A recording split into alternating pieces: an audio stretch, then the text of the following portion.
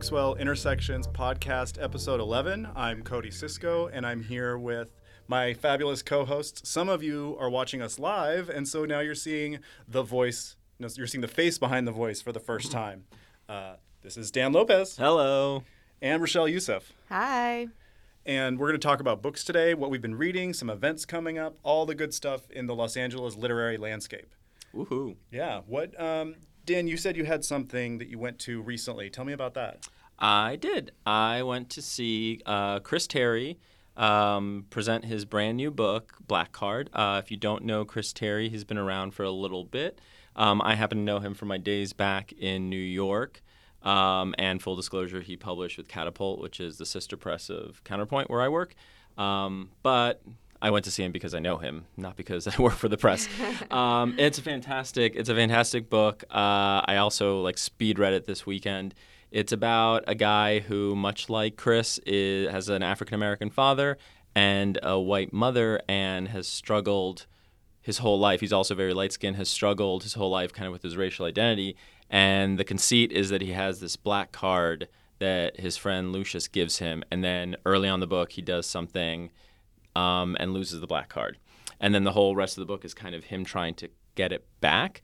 And of course, as you can probably imagine, there's a lot of why would you even need a black card? There's a lot of those sort of questions that come up. But the book is fantastic. You should definitely read the book. But the event was really fun, too. He was at SO1 here in Los Angeles, which was the first time I got the opportunity to go to the store. And it was a packed crowd. I especially liked how the owner, when he was introducing Chris, mentioned that Chris had a bigger crowd that night than Obama did the first time he went there. Now, I think the caveat there is that Obama launched one of his early books there before he was famous. So it was like Obama brought 5 people, Chris had at least 30 or more. So, that was really fun. It's still a nice little tagline, right? Yeah. I would put that on my website, everything. Bigger than Obama. Yeah, exactly. But yeah, that was a really fantastic event. The book was really fantastic. Yeah. Yeah, that's a great bookstore. It's in Leimert Park. And, well, those of you who are live, you should know that they're having a book fair this weekend. I believe it's Saturday, 10 to 5. And so that'll be fantastic. Those of you listening to this later, you missed it. So just mark your calendars for next year. That's right. I actually moderated a panel there a few years ago with Gary Phillips and Attica Locke about the mystery genre. And it's a great event to go to. And they've been doing it for 13 years now. Yeah. So it's really great. Attica Locke has a new book coming out soon, yeah? She does. It's the second in her, I think, Heaven. Well, the first one was it's all in Texas, Bluebird, right? Yeah. And then this is the second one. I read the first one and loved it, so I'm looking forward to the second one. Yeah, I remember you mentioned that. I think on the podcast, it was one of the big LA writer books you want to promote. Yeah. She's great and she deserves it. And so does Gary Phillips. He's also been around for a long time and does a lot of stuff in LA. I saw him when they launched their anthology, The Obama Inheritance, which was all wacky, noir, and almost sci-fi stories that was basically resistance to Trump. It was all really funny stuff. There were clones of Ruth Bader Ginsburg in one of the stories. It was a lot of fun. They were down at the last bookstore. Yeah. And I think he still teaches, or he has taught at Antioch for their MFA program. I'm not sure if he still does it, but he used to, yeah. Yeah, so a lot of people, worked with him there and have all these positive things to say. He's awesome. Yeah. What have you been reading lately, Rachel? Rochelle. Actually, I have not been doing a lot of reading. I find you get a pass. I get a pass. Yeah, I actually find that it's hard for me in between books, to pick up a book. Whereas once I start reading something, totally I'm into it. I'm totally there. It's just hard in between. But Cody and I, as well as our friend Sakaya, have been hard at work at a Lambda Lit Festival event, which is happening September 26th at the Armory Center for Arts, and we have a great lineup. We have 5 readers. Let me pull up their names right now. Yeah, mostly poets. Yeah, queer writers of color doing poetry. Okay, so we have Ruben Heislett, Roxana Preciado, B.A. Williams, Catherine Chen, and Evan Kleeklamp. And then following the reading, we're going to do a discussion with Zoshi Bermejo from Women Who Submit, as well as Eugene Owens of the LA Public Library. Basically a discussion on intentional intersectionality. And we're going to have a reception beforehand, so it's going to be a lot of fun. Yeah. I'm looking forward to that. And we've still got a lot of work to do, but I think we've kind of nailed it. It's going to be a great event. Yeah. Famous last words. Right? Nailed On it. camera, nailed it. No, it's going to be great. I mean, you heard those names. That's going to be awesome. Yeah. I should also say where we are. Oh, yeah. Yes. Because it looks like we're in front of a blank wall, but this is actually really cool. We're in the Octavia Butler Lab in the Central Library of the Los Angeles Public Library System, underground. And from where I'm sitting, I can see a 3D printer. There's all sorts of like advanced sewing equipment and like tons of stuff for crafts. So it's basically a maker lab in the library that anyone who's a library patron can use. And it's amazing. So we're in a studio. We've got a setup. We're like a real thing. We're real fancy today. Yeah. That little girl over there is loving the 3D printer with her sparkly backpack. It's amazing. We should all be that girl. You can't see her, but we should all be that girl. Yeah. I'm thinking like, what would I make with a 3D printer? I'm going to think about it. Yeah. Yep. Maybe some bookends. Ooh. Can you do that? Oh, yeah. Yeah. They could be shaped like a little wave and book. It could be like our logo in 3D. There you go. As long as there's a part that goes under the books to counterbalance. I don't know how They heavy can it would be. It doesn't need to be heavy. You just need physics. We just need physics. I like physics. Yeah. Yeah, I'm a fan. What about you, Cody? What have you been reading? So, a couple things. To follow up on a conversation we had maybe a couple months ago, I did read Ted Chiang's Exhalation. Oh, yeah. What'd you think? Yes. Okay. So, I loved the story about raising digital pets, which are sentient AI, and because at every turn, it was something I didn't expect. That was, for me, the one that stood out. You know, he's an interesting author in that his stories are so centered on a concept. Yeah. And then they're sort of elaborated from there. But that concept is what really drives it. So if you're interested and curious about that concept, it's really cool. If it's something that doesn't immediately gel for you, you're kind of like, okay. Yeah. Next. Yeah. I'm guessing there were a few next for you in there. There were a couple nexts, but there were also a lot of really good, enjoyable stories. So, I mean, I just watched a garbage TV sci-fi show last night, which I won't even say what the title is. But after that, I really appreciate very good kind of hard sci-fi stories. So he's great. And then I also read, it's apropos because we're in the Octavia Lab, Parable of the Talents, which is the sequel to Parable of the Sower, which I was talking about with Rochelle at the Little Lit Fair. And that is a dark book. Yeah. It is a dark book. It follows the first one in terms of progressing the story, but it takes a turn because she set it up in the first book to say, like, this is a woman who has a vision for a better way that humanity could live and a future among the stars. And so you're set up to think, okay, this is going to go somewhere. And it's just a smackdown from the beginning on this second book. And it's a lot of the themes that she deals with in the rest of her work around slavery and perseverance and survival. But it is also dark in that it imagines a world where, and in America in particular, where there is a resurgent religious fundamentalism. There is a fascist leader who engages like the worst of the right in persecuting people who don't follow the sanctioned religion. So it sounds oddly familiar, maybe. Yeah, and she wrote it at the end of the 90s, right? So it's like, I came away with it a little bit disturbed. Yeah. And it also highlights, she had like maybe 4 books that she wanted to write in the rest of the series that she never did. And that is like, that's super sad when an author just can't finish their work. And of course, I guess we should talk about the fact that, transitioning a little bit here, people follow. We should talk about the fact that Toni Morrison passed away. Oh, yes. Yes, that was very big, sad news that just happened recently. Yeah. There was a collection of authors who met at Skylight, including Linnell George and a bunch of other authors. And I think Gary Phillips. I think Gary was there. Yeah, and Natasha Dion was there. Yeah.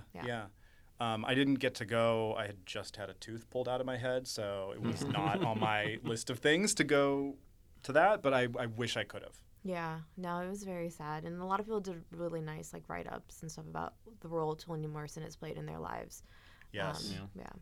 I mean, I like the silver lining on these things is always that there's a resurgence in the author's work, interest, I should say, in the author's work, particularly for someone like Toni Morrison, that her press went and had to print something like 250,000 copies of her backlist. Awesome. Yeah, because it was just everyone wanted to like buy copies and read the books again.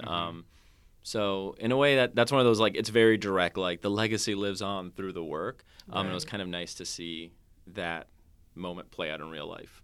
And you guys remember Sonora Williams, who came on I think 2 episodes ago.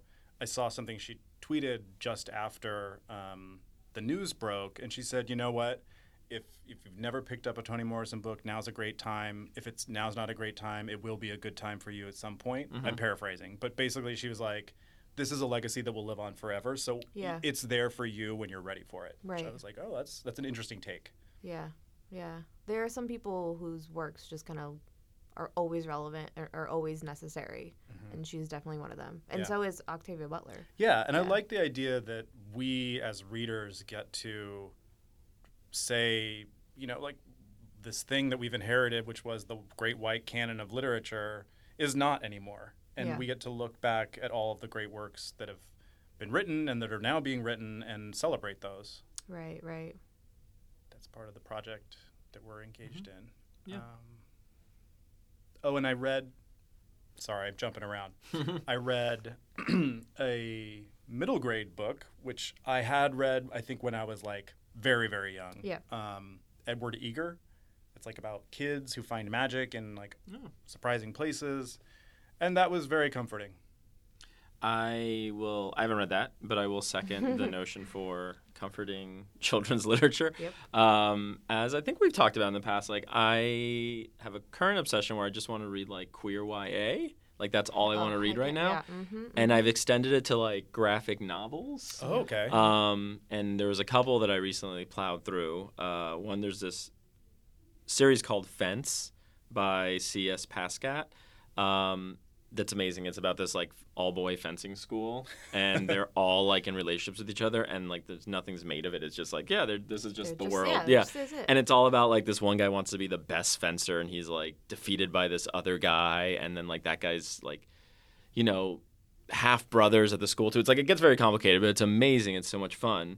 And then another one I read was called Bloom by Kevin Panetta, about this kid Ari who works at his dad's bakery and just doesn't want to. He wants to like go be a musician, but the dad's like, you need someone to replace you before you can do that. So he meets this other guy who's like really into baking, and then of course it's like a love affair, and like it's so sweet, so touching, and that kind of stuff. Especially nowadays, I feel like that's all I want to read. I just want.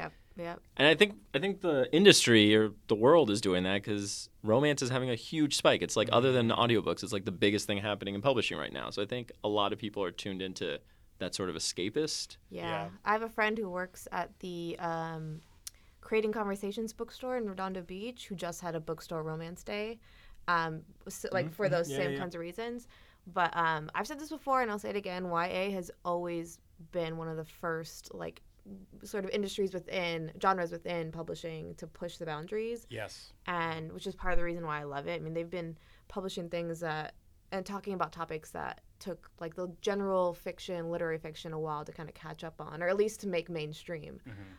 So I'm very happy to hear that. It's just great. I mean, there's, it started with Red, White, and Royal Blue, which literally everyone seems to be reading right now. Right, yeah. I remember you mentioned that, and I really want to check it out. It's just so fun. In fact, the other day I saw like an announcement for a new acquisition that some press bought that it's like, it was like, I think it was Attica Locke meets Red, White, and Royal Blue. Like, that's how they pitched it. I was like, oh, that sounds amazing. So I think, like, it's just so much fun. Yeah. You just really get wrapped up in the worlds. Yeah, and I actually, a couple months ago, read Adam Silvera's History is All You Left Me, which I really liked and want to read some of his other stuff as well. So here we are in the library, just getting so jazzed about all the stuff we're going to read next. Yes. We can pick it up on the way out. That's right. That is a good idea. That's the nice thing about the library, right? Yeah. I think that's it for this segment. I'm so glad you guys came. Of course. This is fun space, and I look forward to talking next time. Yeah. Thank you so much, Thank Cody. you, Cody. All right. Bye. Bye, everyone. Bye.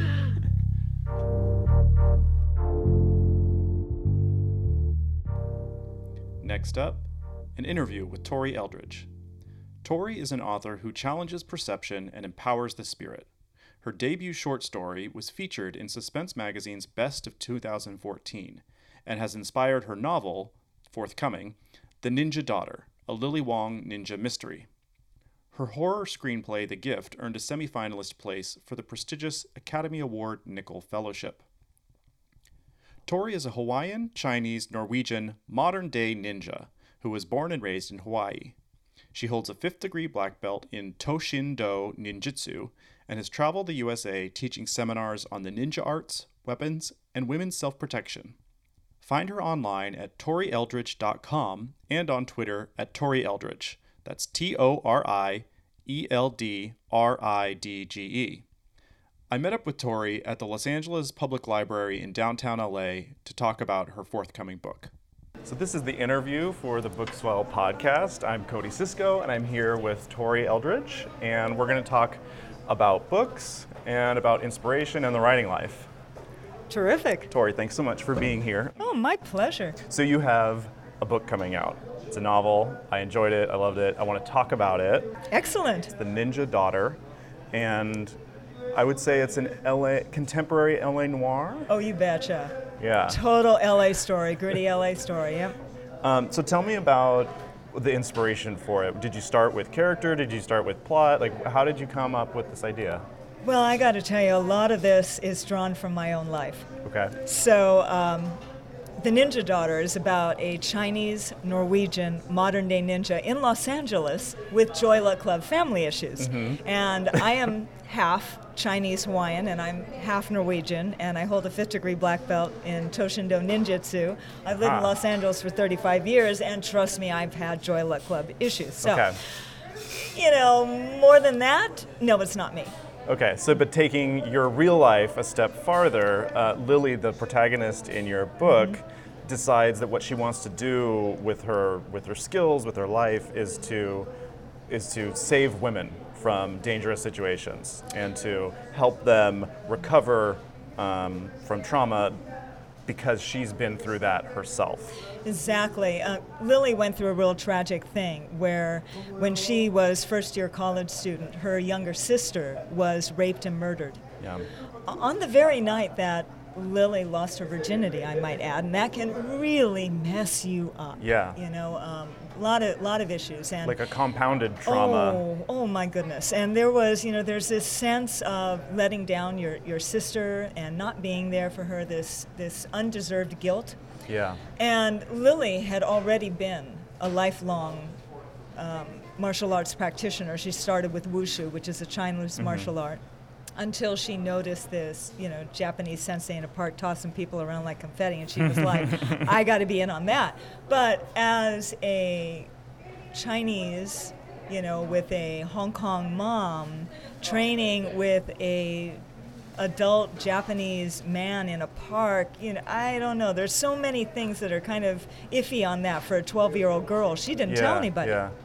So she did all that in secret. Did you have your own experience where you kind of discovered martial arts and like what was your introduction to that whole world, which in the book it comes through? I mean, I knew nothing about either of those traditions, but having read it, I feel like I was immersed in that kind of world for a while. Yeah. When I was younger, my big thing was dance. Okay. So I wanted to dance on Broadway, and I did. So, yay! And at that time, I had always thought about the martial arts, but dance is so physically taxing that you really can't do two of those things. Sure, yeah. So when my eldest son was 5 years old, I enrolled him in karate, and I started watching. And I thought, oh my gosh, I can do this. And so I did, and I became absolutely obsessed. And, I just took to it like crazy. So my first black belt was in Tang Soo Do Karate, and I had overlapped that with ninjutsu because one just wasn't enough. And then I got my first black belt in that, and then I was teaching in both, and I dropped that one, and I just went crazy with the ninjutsu, and didn't stop, and just doing it up through a 5th degree black belt, and it was just so incredible. It's such an all-encompassing art. Unarmed weapons, archaic weapons, modern weapons, like anything that we have right here in front of us can be used as a weapon. What I appreciated about, there were moments in the book where Lily was entering a situation with sort of limited weapons. Yes. Like she had to do something, but she had to take stock of what was around her, what she could possibly use, and I feel like that sense of having to adapt to your surroundings was really interesting. Oh, huge. Adaptation and flexibility, it's key. It's key to being ninja. And a modern day ninja is somebody, think about it. One of my big goals with this was blasting through the stereotype of ninja, right? So you're not going to see that whole fantasy thing. She's a Los Angeles gal, you know. She doesn't own a car, she drives a bike, she takes metro. It's literally gritty because she's riding her bike everywhere and like walking through the mountains. Yeah, exactly. So she's got a karambit that she likes, this particular knife, but aside from that, she does not carry weapons. You're not going to see her drawing a katana in the middle of downtown LA. That's not going to happen. Yeah. And there's, I do want to get into kind of the antagonistic forces in the book, but before we get there, can we talk about family for a bit? Oh, I'd love to talk about family. It's in the title. She's not just a ninja, she's a daughter, and so a lot of the book revolves around her relationship with her parents, in particular her ability to be honest with them and to share who she really is with them. Can you talk about why did you make that such a central part of the book? Oh my goodness. Part of it is family is central to me as a person, but also as a reader. I love to read thrillers, suspense, anything that really takes me deep down inside of a character. And what takes you deep down inside of a character is relationships. Yeah. So that's what interests me. The relationships people have, the culture. I love it when people draw me into a new culture. So this dynamic of having a father from North Dakota, a North Dakota Norwegian former farmer, who meets this exotic woman and takes on her culture, and this dealing with that. This is a huge thing. And then you throw in a Japanese sensei. And you've got a lot of cultures clashing inside her. It seems like we've got a little bit of noise, but okay, it's better now. It seems like Lily has a very close relationship with her father. They get along. Very. That's not the case with her mother. And I wondered about that throughout the book, and part of it could be like I'm missing a mother-daughter dynamic, having not lived through that. But there is a sort of development where Lily becomes more aware of potentially her own mother's journey and a little more sympathetic to it, whereas in the beginning she's not. She kind of writes her off. Yeah. Lily she's 25, and that's a really interesting age. I have two sons. They're 30 and 27. So I've lived through this age, not personally, and watched them go through it. And it's a very interesting age to come into your own as an adult, and also negotiating that relationship with your parents now as an adult. And so it's, add to this the complexity of the secrecy, the family trauma, and the way everybody is dealing with this grief and tragedy in their own way, even though it happened many years ago. Yeah.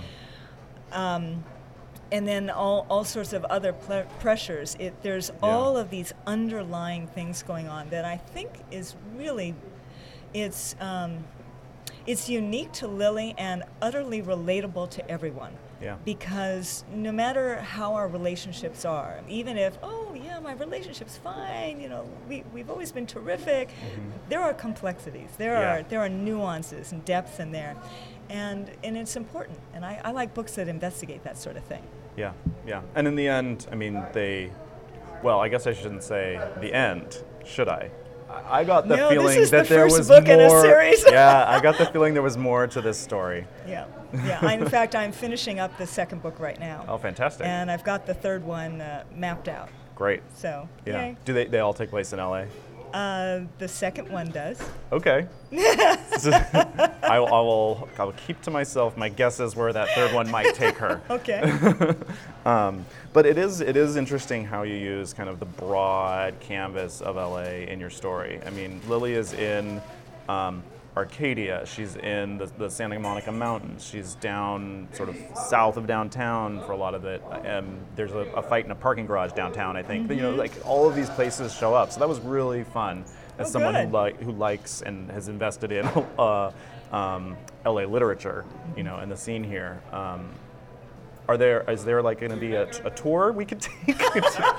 I especially want to go to the dumpling shop and eat that wonderful food. But if you have any recommendations for that or tacos, I'm open. My goodness! Well, I'll give you a recommendation where Lily has that date. Republique. Yeah, okay. Oh man, that restaurant. I actually, my husband and I went there for dinner and we met the chef and he was so cool. He was bringing us all these things and I did that after I had written that scene. And so it was so fun walking in the door going, I know this place. Yeah.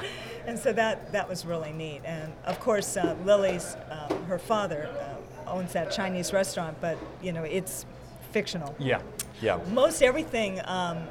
There's a lot of fact and fiction that's just completely intertwined. So at the end of the book, I have a section that talks about which is fact and which is fiction, and you can go here and you can go there. But when you live in a city for 35 plus years, and I've lived in a lot of parts of the city, and I love this city. And one of the things that I love about it is how different all these little pockets. We have all these little communities and all these cultures, and I don't just mean ethnic cultures. I mean just community cultures. Yeah. It's a fabulous city for literature. Yeah, and there's no end to the exploration or discovery. Oh my gosh, no. You couldn't in your lifetime. One person, a group of people could not. Possibly. Well, I guess I should say where we are right now. Oh. We are in the Los Angeles Central Library.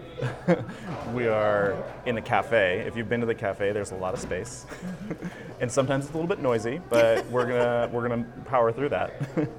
The conflict that arises in the book that Lily gets swept up in, sort of almost accidentally, because her goal is to protect these women, but they are swept up in a corruption issue around real estate and around development and around the Metro in particular.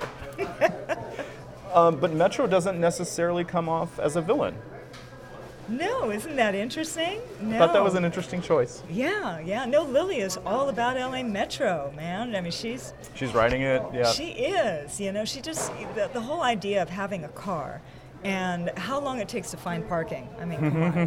How expensive it is to find, once you get there. And really, so the difference in time, we're talking a difference of 20 minutes, 30 minutes, is negligible. And for somebody who is athletic as she is, she would much rather be out there biking, running, getting on and off a train than she would be sitting on her butt in traffic. Yeah, and she is getting many different places, far between. I mean, I have to say, like, reading about her biking around, I was a little bit exhausted.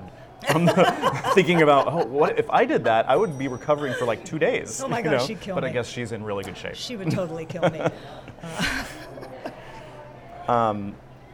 So I want to talk about how she, her goal is to help women, and I think at the very beginning, she is trying to help a woman get out of an abusive relationship, a woman and her son, and you definitely captured the complexities of motivations, both for Lily and for, I think it's Ilyana? Oh, Katerina? Katerina, yes. And her son. Yes, Ilya. There, that's where you got it. I guess I'm wondering, is that going to be a theme to your writing going forward? Domestic abuse? Or helping women escape from bad situations. Oh, absolutely. That is her mission in life, is to be a big sister. Yeah. A big sister to other women in jeopardy in a way that she wishes she could have been for her own sister. Right. And in a way that she believes she should have been for her own sister. Mm-hmm. So, this was the reason she dropped out of college. This is the reason she stopped competing in wushu and went to her sensei teacher and said, I'm all in, and this is not a game anymore. Mm-hmm. And this is what she's been doing for all of these years. So, yeah, and so that will continue. We'll see her continue. Yes, and it's just astounding the kind of jeopardy that you can get in. Yeah. So, I mean, in classic noir style, she faces a lot of very violent scenarios. In the first scene, it's not a spoiler because it's like the first chapter, she is actually tied up and being tortured for information about this conspiracy. And we see a progression of her throughout the book, wondering whether she's taking her mission too far and whether she's becoming like the thing that she sees in Tran, sort of a brutal killer who does it because he can, not because there's a ethics behind it. Yeah, this is something that's really interesting to me. I love gray areas. Much more interesting to me than black and white. Yeah. So here I have this woman, this ninja warrior protector, with a conscience and with doubt. Yeah. A lot of self-doubt, a lot of self-questioning. And that's something that I think everybody can relate to, possibly women more than men. I think we're kind of attuned to it a little bit more. Of course, she is a modern-day woman, and as I mentioned, a coming-of-age woman. Yeah. There's a lot of self-questioning, a lot going on in there, and I think that makes her interesting because the violence that does happen to her, from her, around her, it is not without consequence. It is not without depth. It's not salacious. Yeah. And it all has an impact in one way or another that will be felt and dealt with and will change you in some way. Yeah, and there will be consequences to it. Yes, change her, change the people around her, change me, the writer, hopefully change you as a reader. Little things that bring little questions that make us think. So is this your first novel?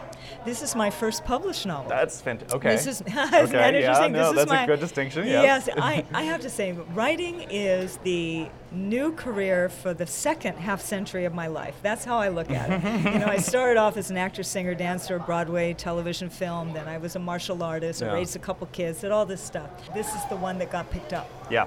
So I'm really glad because it's the closest one to me personally. And the thing that was especially neat was my parents both passed away, 91. They lived a long time. But my mother had Alzheimer's, so when I was finishing this up, she wasn't really reading at that time. But my father was able to read an early draft of this. And so that meant a lot to me because he was able to see how much his heritage meant to me that I would write a character. Yeah, Baba. Yeah, Baba. That feels like a love letter to that character, for sure. Yeah. Which is really interesting because that is not my father, but it is his heritage. Yeah.